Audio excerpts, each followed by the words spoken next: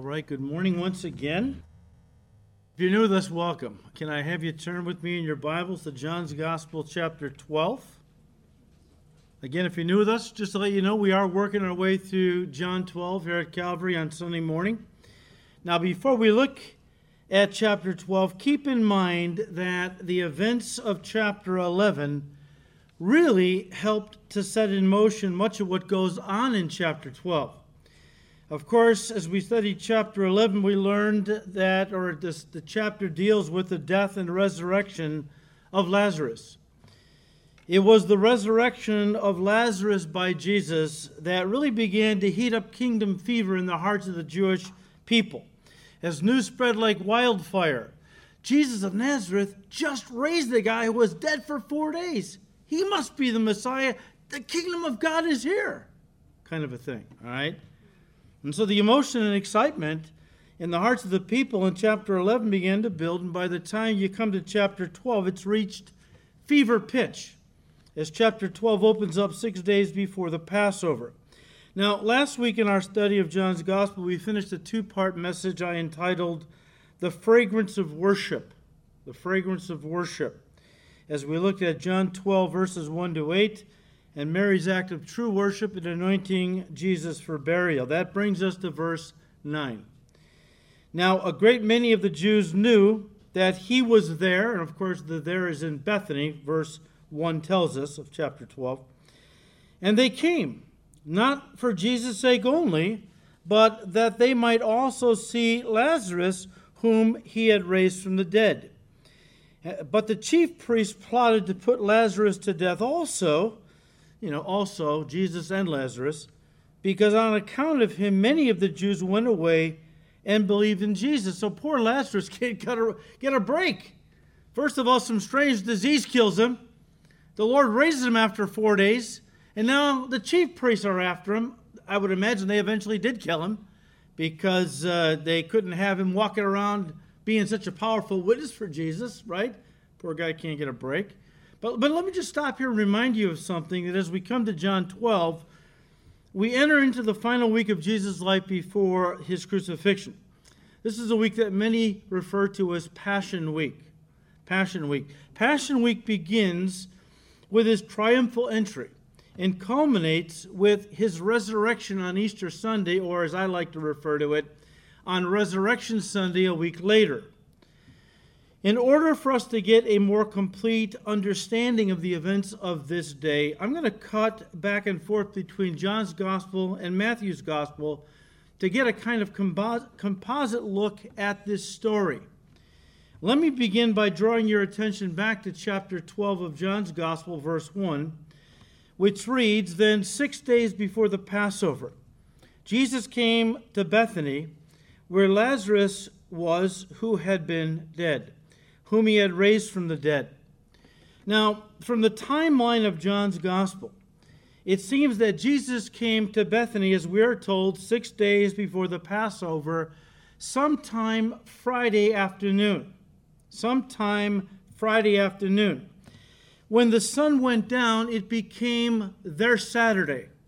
Our Friday evening, but their Saturday, because the Jews were on a lunar calendar, still are, by the way. So the new day starts at sundown. So Jesus comes there Friday afternoon, then sundown, now it's Saturday, and this seems to be the day that Mary took the fragrant oil of spikenard and anointed Jesus for burial. Again, their Saturday, our Friday evening. John 12, verse 12 says, The next day a great multitude that had come to the feast, and I'll stop you there. So this next day would then have been Sunday, the 10th of the Jewish month of Nisan. Nisan corresponds to our late March, early April, depending on, how our days move around a little bit, not move around, but, like Easter, sometimes it's celebrated at the end of March, sometimes in the beginning of April. That's kind of how it was. The 10th of their month, Nisan, corresponded to our end of March, beginning of April. It was Sunday, though, the day we recognize as Palm Sunday. John 12, verse 12, the next day a great multitude that had come to the feast when they heard Jesus was coming from Jerusalem. Now, I should have you turn over to Matthew 21 and keep your finger there so you can go back and forth, okay? Because Matthew 21, verse 1 says, in correlation with what we just read in John's Gospel, now, when they drew near Jerusalem and came to, and this is often pronounced Bethphage, that's incorrect. The Greek is literally Bethphage, okay? You can call it Bethphage if you want, because it sounds kind of dumb calling it Bethphage, but that's how they pronounced it. But Matthew tells us, guys, so they drew near to Jerusalem, came to Bethphage at the Mount of Olives. Matthew tells us in Matthew 20, verse 29, that they were traveling from Jericho. They had been in Jericho, and now they are moving up the Jericho road to Jerusalem. And as they did, they came to the eastern side of the Mount of Olives, where the towns of Bethany and Bethphage were located. Again, Matthew 21, verse 1. So as they came to Bethphage at the Mount of Olives, then Jesus sent 2 disciples, saying to them, "Go into the village opposite you, and immediately you will find a donkey tied and a colt with her.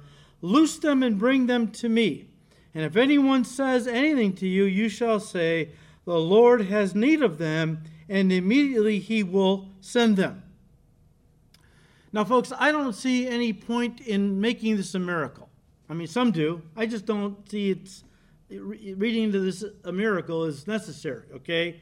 I believe that when Jesus was in Jerusalem on his last visit, he made arrangements with a friend, probably one of his disciples, somebody that was for him, that supported his ministry, made arrangements with a friend to use 2 of his donkeys, a mother and her colt, the next time he came to the city. I believe Jesus told this man that he would send a couple of his disciples at one point to come and get the donkeys. And if the owner of the donkeys, he would know if they were Jesus' disciples, because when he challenged them for untying his donkeys, what are you doing loosening the donkeys, Jesus said, "I'll have him say to you, the Lord has need of them, and that will be our little code for, they're with me, send the donkeys." Okay? And some people think that, when the disciples went and started untying the guy's donkeys, and the guy's like, "What are you doing untying my donkeys?" That, they said, "The Lord has need of him," and his eyes glazed over, and he's like, "Okay," it's like he became a robot or something. No, I don't think that's what happened. I think Jesus had set this whole thing up, okay? But verse 4 of Matthew 21, "All this was done that it might be fulfilled which was spoken by the prophet, saying, 'Tell the daughter of Zion, behold, your king is coming to you lowly, and sitting on a donkey, a colt, the foal of a donkey.'" Now, John records this in chapter 12, verses 14 and 15. As we mentioned in our study of Matthew's gospel a few years ago, Matthew was a Jew. He was a Levite, actually.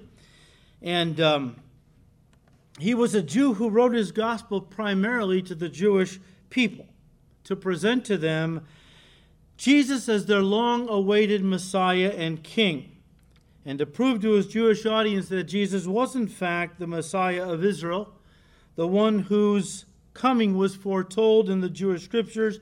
He quotes 16 Old Testament messianic prophecies of Messiah, each of them after Jesus did something significant, some kind of a work or a miracle, and then he would quote, "All this was done that it might be fulfilled which was spoken by the prophet, saying." 16 times, maybe 17. I think it's like 16 times for sure that he said this, and it was Matthew's way of proving that Jesus fulfilled the prophecies which were spoken in the Old Testament by the prophets concerning Messiah's coming, and thus authenticating Jesus as the Messiah of Israel. The prophecy that Matthew quotes in Matthew 21, verse 5, comes out of Zechariah 9, verse 9, which literally reads, "Rejoice greatly, O daughter of Zion. Shout, O daughter of Jerusalem. Behold, your king is coming to you. He is just and having salvation, lowly and riding on a donkey, a colt, the foal of a donkey." Now, the Jewish people were very familiar with this prophecy. They were very familiar with a lot of the messianic prophecies because they were always looking for the Messiah. That was because they wanted Messiah to come and establish his kingdom and get them out of this mess that the Gentiles had created, kind of a thing, okay? And so they were always looking for the Messiah, and this was God's way of saying, you will know him. He will come riding into your city on a donkey. That was unusual. Kings usually didn't ride on donkeys. They rode on, chargers, white horses. But this would be unusual. That's how they would know this was, in fact, the Jewish Messiah, the king. Matthew 21, verse 6. So the disciples went and did as Jesus commanded them, and they brought the donkey and the colt, laid their clothes on them, and set him, Jesus, on them. And a very great multitude spread their clothes on the road. Others cut down branches. John tells us they were palm branches from the trees and spread them on the road. In fact, it says in John 12, verse 13, they took branches of palm trees and went out to meet him. Again, guys, this was the 10th day of the Jewish month of Nisan. We call it Palm Sunday. We call it Palm Sunday because it was on this day, as Jesus was en route to Jerusalem to make his triumphal entry into the city. As he was riding up the Mount of Olives, his disciples were laying palm branches in front of him, and they were standing on either side of the road waving palm branches and celebrating his coming, because now the Messiah had come. However, before this day became significant among Christians around the world as Palm Sunday, it was an especially important day in the history of the Jewish people back then. You see, it was a day the Jews had been waiting for 1,500 years at least, back to the days of Moses, but mankind in general had been waiting for 4,000 years. Ever since man blew it in the Garden of Eden and fell, ate the forbidden fruit and fell, became a fallen sinner, God promised back in Genesis 3:15 that someday he would send a redeemer, a deliverer, through the seed of the woman, speaking of the virgin birth. That this deliverer would come and crush the serpent's head, defeat Satan's authority who had taken control of the world now, because Adam and Eve had handed it over to the devil, who became the world's new owner, man's new master. But someday God was going to send a deliverer who would right the wrongs man had done, take the world back from the hands and control of Satan, and establish a kingdom. This is what they were waiting for. Mankind was waiting for. So it was a special day. It was a special day because for no other reason it was special. It was a day, the only day in the ministry of Jesus, that he accepted the cries of the Jewish people to make him their king. Now you remember as you read the Gospels, there was at least once, maybe two times, when he did something spectacular. I remember the one time he fed them. And so that was it. We got to make this guy the Messiah. We got to make him our king. I mean, he can feed us with little amounts of food. I get hungry a lot. I mean, it would be great not to have to work in the fields and labor and to grow stuff. Just come to Jesus with a few scraps. He'll multiply it into a great feast. So they tried to take him by force and make him king. But he always slipped away out of their midst and went his way. Why? Because he said, my time has not yet come. Well, folks, his time had come now, okay? My time has not yet come.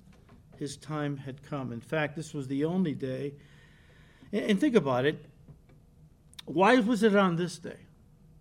When he had rejected every other attempt by the people to make him king, why was it that on this day he not only accepted the cries of the people to make him king, he actually, planned, promoted, and now participated in this public demonstration to make him king. Why? Well, because the time had come to fulfill one of the greatest prophecies in the Bible. That's why. You see, 600 years earlier, God gave one of the most important prophecies in the scriptures to Daniel, while Daniel was living in Babylon during the Babylonian captivity. A prophecy that indicated the exact day Messiah would come and present himself to the nation. You have to turn there because we don't have time to get into Daniel. You can go online and listen to Daniel 9 if you like. But according to the prophecy given to Daniel 9, I'm thinking verse 25 now in particular, God told Daniel that from the time the commandment would go forth to rebuild the walls of Jerusalem to the coming of Messiah the King would be 483 years.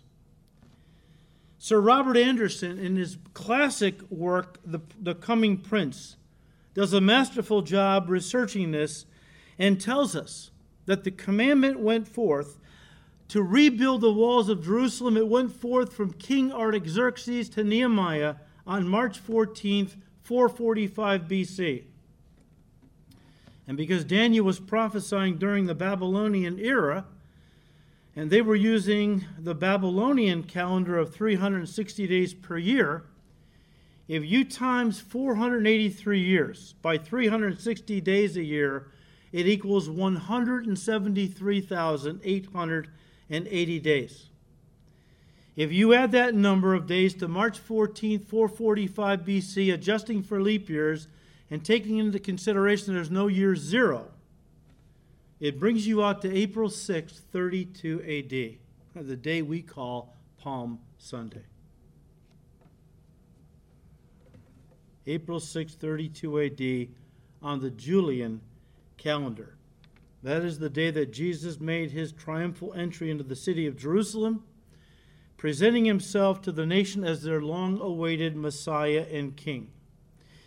But this was also a special day for another reason.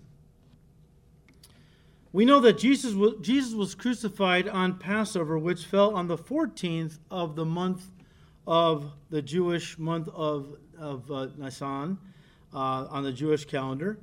On the 10th of Nisan, the lambs that were to be killed for the Passover celebration had to be presented to the priest in Jerusalem, where they would be carefully inspected for 4 days. The priest would watch each lamb closely. From the 10th to the 14th of the month of Nisan, in order to ensure that it was in the best of health and that it was without spot or blemish, in other words, without any birth defects or acquired scars or flaws like a scar from being chewed up by an animal or for a while before it was rescued, or some broken bones if it fell down a ravine. Or it had to be without spot and blemish. God's way of saying it had to be perfect. You couldn't give God junk. You couldn't give God roadkill, okay? A lion grabbed this poor thing and chewed it up, and the thing's on its last leg, and you quickly, what are we going to do? It's going to die soon. Let's run it down to the temple. Give it to God. We can't use it anymore. No, the guy said, I don't want your junk. You got to give them your best, okay? Your best. Now, guys, in the law, God had mandated that there must be a minimum of 10 people for each lamb eaten for the Passover. During Passover time, the city of Israel, the city of Jerusalem and its suburbs were crowded with pilgrims that had come from all over the known world to celebrate this, their most special national feast, Passover. 30 years after the time of Jesus' crucifixion, the Roman government wanted to take a census to find out just how many people actually came to Jerusalem for the Passover each year. Well, they knew the Jewish law that mandated that you had to have a minimum of 10 people eating from one lamb. So Rome figured it was easier to count the lambs than to count the people that ate the lambs. So they started counting lambs that year, and they counted 250,000 lambs that were eventually slaughtered for the Passover that year, which meant there was in town, in Jerusalem and its suburbs, roughly 2.5 million people that came for Passover that year and probably were coming every year. Roughly 2.5 million in Jerusalem for the Passover. Now you're probably sitting there thinking, why are you going through all this? What? Do I need to know this? Well, it wouldn't hurt you. I mean, don't be a dumb Christian. Be a smart Christian, okay? I labor very hard to give you this information. You're going to sit there and ask me, what do I need this, Why am I going through all this? Because I want you to try to picture this in your mind's eye. I want you to picture this in your mind's eye. On this day, there were thousands and tens of thousands of lambs being brought into the city from all directions, where they would remain and undergo 4 days of rigorous inspection before they were pronounced perfect, without spot or blemish, and therefore worthy to be sacrificed on the feast of Passover. Of course, these lambs would be sacrificed to remind the people of Israel how the blood of those first Passover lambs, some 1,500 years earlier, had delivered their forefathers and foremothers from the judgment of God coming upon Egypt. Remember the death of the firstborn. And here among all these lambs, again, thousands and thousands of lambs, coming to Jerusalem to be sacrificed, we see another lamb making his way to the city. Of course, this was the Lamb of God. The Lamb of God, who presented himself to the chief priests on that Palm Sunday. And then for the next 4 days, up until he was crucified, he was in the temple every day teaching, allowing them to inspect him. At the end of those 4 days, leading up to Passover, they of their own mouths admitted, we find no fault in this man. If we're going to have him executed for, crimes, we're going to have to find people to make up stuff because he's innocent of anything we can pin on him. Well, they eventually turned him over to Pilate. And after Pilate rigorously examined Jesus, you can read about this in John 18, verse 38, chapter 19, verses 4 and 6, Pilate himself made the declaration, I find no fault in this man at all. But because he was pressured by the people, he still turned Jesus over to them to be crucified. After being declared sinless, without spot and blemish, he, Jesus, as the Lamb of God, was then sacrificed on Calvary's cross. And so now when a person applies the blood of Jesus Christ to their lives by faith, he becomes their Passover lamb. Paul tells us in 1 Corinthians 5, verse 7, Jesus Christ, our Passover, was crucified for us. What do you mean he becomes their Passover lamb? In the sense that his shed blood atones for their sins, and he becomes their Passover lamb in the sense that the coming judgment of God is going to bring judgment upon this world. Egypt is a type of the world. That judgment God brought upon Egypt was looking forward to another judgment, a worldwide judgment. The blood of the lamb, literally, the literal lamb, back in those days, spared anyone who would put that blood on the doorpost and lintel of their house with a hyssop branch. You try that. Dip a hyssop branch or some other branch in some red liquid and then strike, God said, not dab, strike, he said, the doorposts and lintel of the house and see what sign that forms on your door. All looking forward to Jesus and the cross. And anyone who would take the blood of Christ shed on Calvary's cross and apply it to their life by faith, the judgment of God will pass over them. As Jesus put it in John 5, we pass from death to life. Back in Matthew's Gospel, 21 verse, verse 6. So the disciples went and did as Jesus commanded them. They brought the donkeys and the colt, laid their clothes on them, and set Jesus on them. And a very great multitude spread their clothes on the road. Others cut down branches from the trees and spread them on the road. Then the multitudes who went before and those who followed cried out, saying, Hosanna to the Son of David. Blessed is he who comes in the name of the Lord. Hosanna in the highest. John records in John 12, verse 13, they said the same thing. Hosanna, blessed is he who comes in the name of the Lord. The King of Israel is here. That's what they're cheering. Jesus' disciples were quoting from Psalm 118, which is a messianic psalm announcing Messiah's coming. Hosanna in Hebrew literally means save now. They were shouting, save now, save now. Hosanna, Hosanna, or as the Jews pronounce it, Hoshana. Hoshana. We go over there and sing Hosanna, and they laugh at us. It's Hoshana, Gentiles, not Hosanna. Whatever. Save now. I don't care, okay? So this psalm they were crying out, again, Psalm 118, is a prophetic psalm of Messiah's coming. The prophetic part begins in verse 22 of Psalm 118, which reads, the stone which the builder rejected has become the chief cornerstone. Yes, someday when the church was born, he's the chief cornerstone and so on. Then verse 24 declares, this is, listen, the day. Don't miss it. This is the day they were all waiting for so many years. The day that the Lord has made, we will rejoice and be glad in it. Guys, this was the day God had established for the presentation of Messiah to the nation. The one promised by God all the way back in Genesis 3:15 and prophesied about for centuries in the Holy Scriptures. Psalm 118 continues in verse 27, bind the sacrifice with cords to the horns of the altar.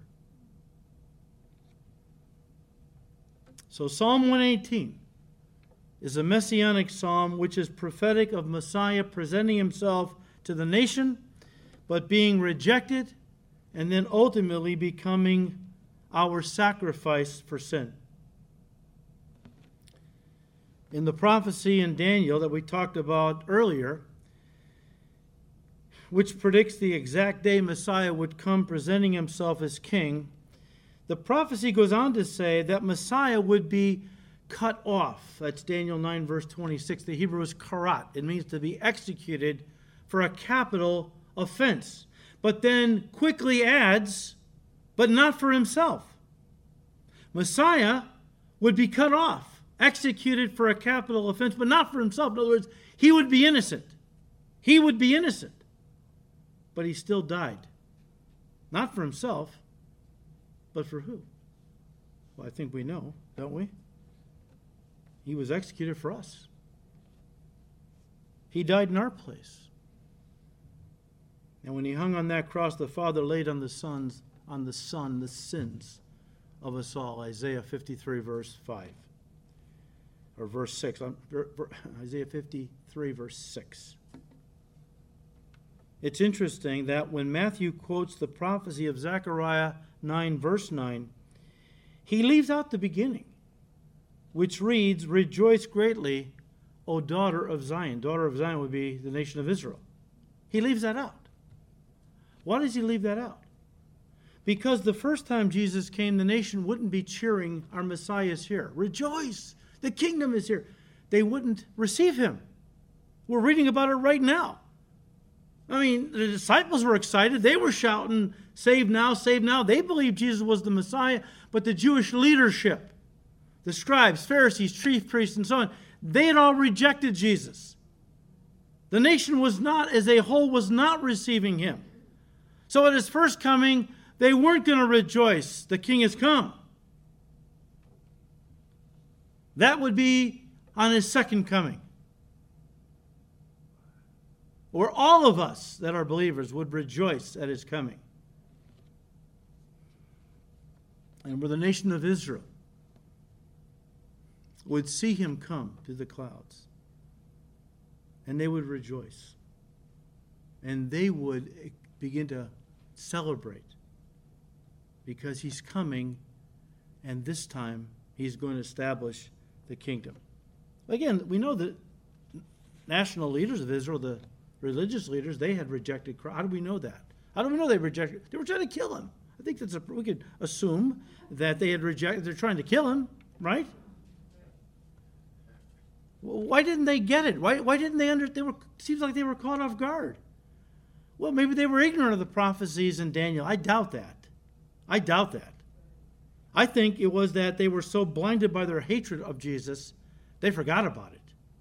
or refused to even acknowledge it connected to him. All right?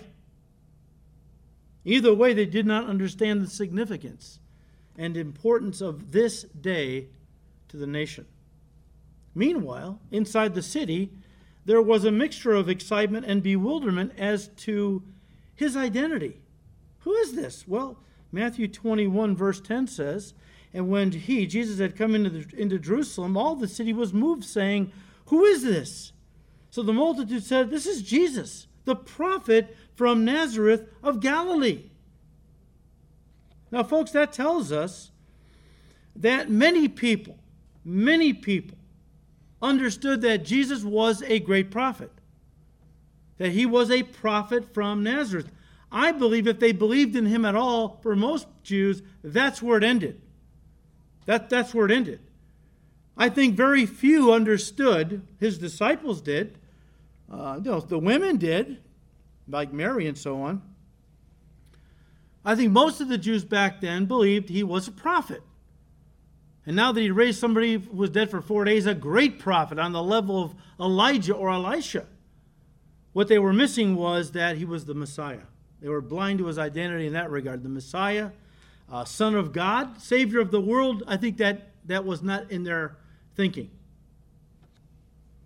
And John records that even Jesus' own disciples were a little, to put it politely, disconnected. These guys were a little disconnected in general, but a little disconnected from fully understanding the events that were unfolding before their eyes on that day.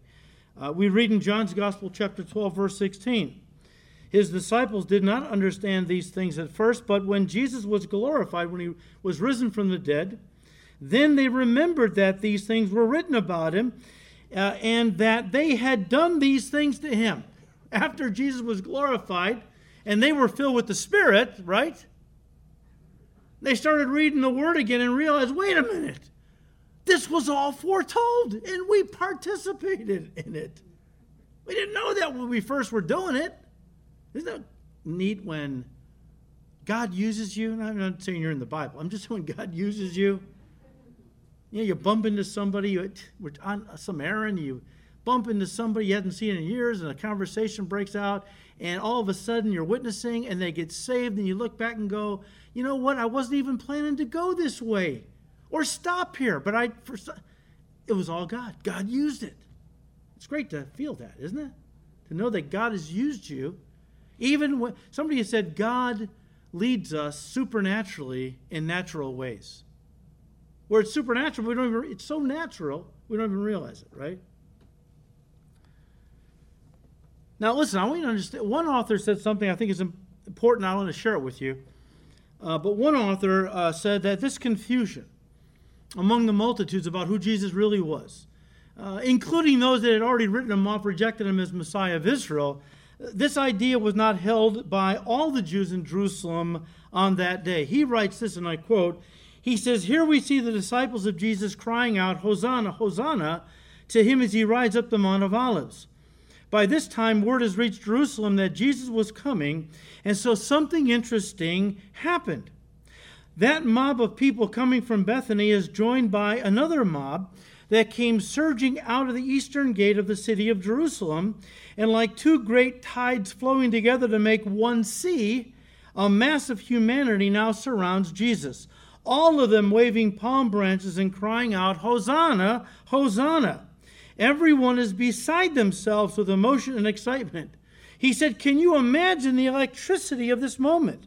The Jews had waited thousands of years for this day as their Messiah had finally come," end quote. And yet, how did Jesus respond to all this emotion and excitement directed towards him? Well, as he reached the top of the Mount of Olives and saw the city of Jerusalem laid out before him, he began to weep. Luke records in Luke 19, verse 41, "Now as he drew near, he saw the city and wept over it, saying, 'If you had known, even you, especially in this your day,'" we keep hearing the word day, a very specific day. "If you had only known, even you Jews, this was given to you, this prophecy. especially in this your day, the things that make for your peace. But now they are hidden from your eyes. Why did he weep? I mean, wasn't this the day he had waited for? The people were crying out, Hosanna, Hosanna, means save now, save now.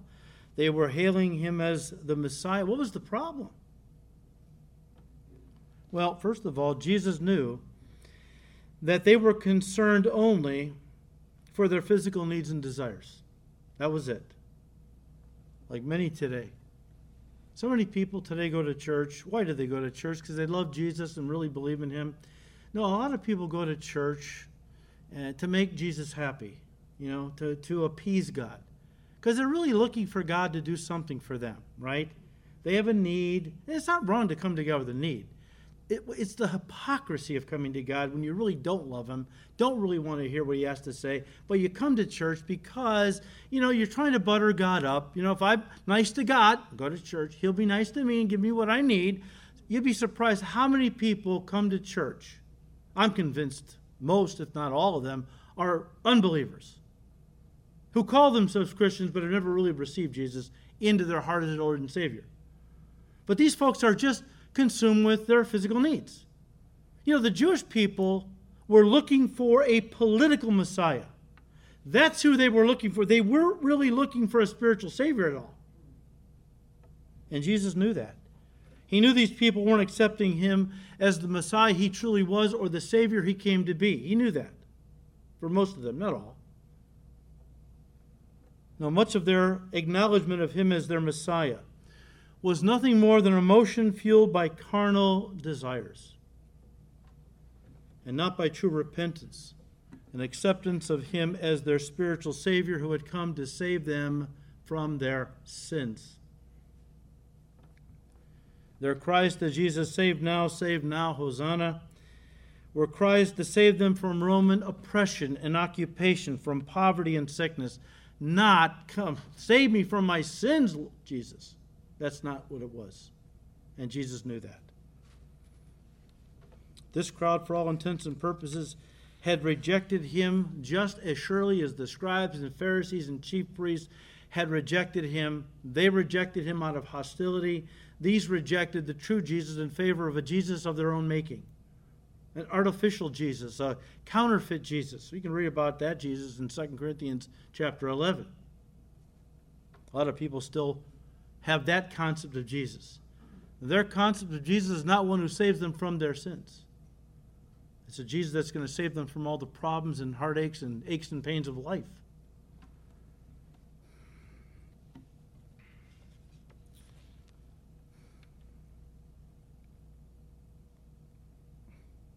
You might be thinking, even if they didn't know the prophecy of Daniel 9, I'm not sure if I skipped ahead. Sometimes I get going and I skip ahead. Let me back up a little bit so I make sure I don't miss anything, okay? Let me read again Luke 19. So Jesus is coming up to the top of the Mount of Olives. His disciples are crying, Hosanna, Hosanna. Jesus gets to the top. If you ever stood on the top of the Mount of Olives, you know that the Sea of Jerusalem is laid out right in front of you. It's down a little bit, laid out right in front of you. There's just a street today that separates the Mount of Olives from the city of Jerusalem. Back then, of course, the street wasn't there. It was probably a pathway. But Jesus comes to the top of the Mount of Olives, looks down and sees the city of Jerusalem in front of him. He said, if you had known, even you, especially in this your day, the things that make for your peace, but now they are hidden from your eyes. For the days will come upon you when your enemies will build an embankment around you, surround you and close you in on every side, and level you and your children within you to the ground. And they will not leave in you one stone upon another, because you did not know the time. Some translations say the day. You did not know the day of your visitation. You see, Jesus looked ahead. His heart was broken because he knew they had rejected him for all intents and purposes. A little handful of disciples had received him. But for the most part, the nation had rejected him. And he knew, looking ahead, he knew what was coming. He saw a terrible judgment coming upon the nation, the city, and the temple. In AD 70, the Romans would come, surround the city of Jerusalem, and lay siege, and after a siege of 143 days, would kill 600,000 Jews, take thousands more captive, and then destroy the temple in the city. Why did all of this happen? It happened because, as Jesus said in Luke 19:44, the Jewish people did not know the time or the day of their visitation. They did not know the day that God had prophesied about so many centuries earlier in the book of Daniel, our chapter 9, the day Messiah would present himself to the nation. In other words, Jesus Christ, God Almighty, held the Jewish people accountable for not knowing prophecy. Wow, I tell you what, there is a lot of churches today that fall into this very trap. I have heard pastors say, we don't teach prophecy in our church. Well, why not? 27% of the Bible is prophecy. If you don't teach prophecy, over a quarter of the Bible you're neglecting. Well, we don't teach it because it's too controversial. It makes people uncomfortable, right? One pastor, well-known pastor, said, I encourage pastors not to teach prophecy. It gets people with a pie-in-the-sky mentality. They're looking for the kingdom that's coming, Jesus' return, and there's work to do right now. You make them so heavenly minded, they're no earthly good, he said. Folks, can I tell you, if you're not heavenly minded, you are no earthly good? There's a lot of churches that are not teaching prophecy. Jesus held Israel accountable, the Jewish people. That was their scriptures. For not knowing and understanding prophecy. Do you understand the book of Revelation opens up with those very words? There is a special blessing that will come upon each who read, understand, and apply these things written in this book into their lives. How do you apply it? You get ready. You prepare. Apparently the Lord thought prophecy was pretty important. And Jesus is holding these people accountable for not knowing the day that God had told them the Messiah was coming. If they had known that day and believed it with all their heart, they would have received their king. He would have established the kingdom, and we would not be in existence. So I'm glad they rejected him. All right, because, God had plans to bring a lot of others into the family of God. But again, you might be thinking, okay, well, even if they didn't know the prophecy of Daniel 9, they still had Jesus with them every day, declaring him to be their Savior. Why did somebody reject him as their Savior? Let me say this and we'll close, all right? They rejected Jesus as their Savior back then for the same reason people reject Jesus as their Savior today. They're not looking for a Savior to save them from their sins. People today, for the most part, don't even think of themselves as sinners. Think about that, right? It's all relativism. There's no absolute truth. It's relative. Therefore, what is good for you is your truth. What is good for you is your truth. Whatever you feel is truth, that's your truth. So if you feel that, I don't know, gay marriage or abortion, if that's good in your eyes, that's your truth. Nobody can tell you it's evil. It's wrong. Well, God does, but okay. Today it's relative, all right? So people today don't want to hear about a Savior that saves them from their sins. Talk about a Savior that saves them from poverty, that saves them from global warming, that saves them from a number of other pet issues, right? Did I mention, nature and ecology and all that? There are churches that present a Jesus like that. I've heard pastors say that Jesus is the quintessential environmentalist. No, he's not. No, he's not. He didn't come to save the planet. He came to save the people on the planet. Come study Revelation with us. Planet Earth is terminal. It's going to be destroyed. He's going to create a new one. New heavens, new earth. We're going to all live in a city called New Jerusalem. But this present world is terminal. Okay? But again, people today don't want to hear about a Savior that saves them from sins. They don't even believe they are sinners.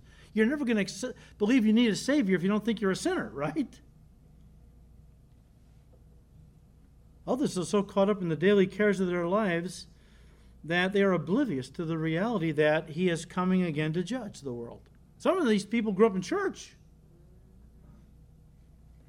but they're so busy with their daily routines, their schedules, that they're kind of oblivious to the fact that Jesus Christ is coming again to judge this world and is offering everyone right now an opportunity to repent, accept him as their Savior, and apply his blood to their life, which if they do will cause the judgment of God to pass over them. Remember, guys, Jesus indicted the people of his day for not knowing the signs that pointed to his first coming. What about the signs, our generation, what about the signs that point in his word to his second coming? Do you realize there are 333 prophecies in the Old Testament of Jesus' first coming? And there's over 500 in the scriptures of his second coming. Now listen to me. If those 333 prophecies that foretold of his first coming came to pass with flawless 100% what's the word I'm looking for? Accuracy, then why would anybody think that those 500 prophecies coming, predicting his second coming won't come to pass with that same 100% flawless accuracy? There's a lot of folks that just don't believe you share with them prophecy. I don't really believe that. Or I'm going to wait and see. Really? I see. You're going to wait and see. The Bible says today is the day of salvation. If God is speaking to you this morning, if he's tugging on your heart, look, might not make it till tomorrow. Today receive my son into your heart. Apply his blood to your life by faith. Become one of my children today. If God's tugging on your heart to do that, please listen and receive Jesus right now as your Lord and Savior before it's too late. Again, guys, tomorrow isn't promised to anyone. I'm convinced that hell is going to be populated by people who went to church, who believed in Jesus with their heads, knew he was coming back, really did believe they needed him to go to heaven someday, but they thought they had time. That old, I think it was C.S. Lewis who was involved in it, where Satan has got a meeting in hell, and he's asking his demons what they can do to deceive people so that they go to hell. And this demon said that demon said something else, and a third demon said, why don't we tell men they have time? Satan says, brilliant. Go. You will deceive men and destroy people by the millions. Because everybody thinks they have time. Oh, yeah. I know you're right. I went to Awanas. I grew up in church. I know. I need to get right with God. But I know I've got time. You don't know nothing. You don't know you've got time. Tomorrow was not promised to anyone. Today is the day of salvation. Receive Jesus right now. Be prepared. The King is coming, right? Again. And so we need to be ready. Father, we thank you for your word. We ask, Lord, that you would impress upon everyone the need to really get their hearts and lives right with you. Of course, unbelievers need to receive Jesus as their Savior, but we Christians, who Paul says many are asleep in the light, we need to wake up.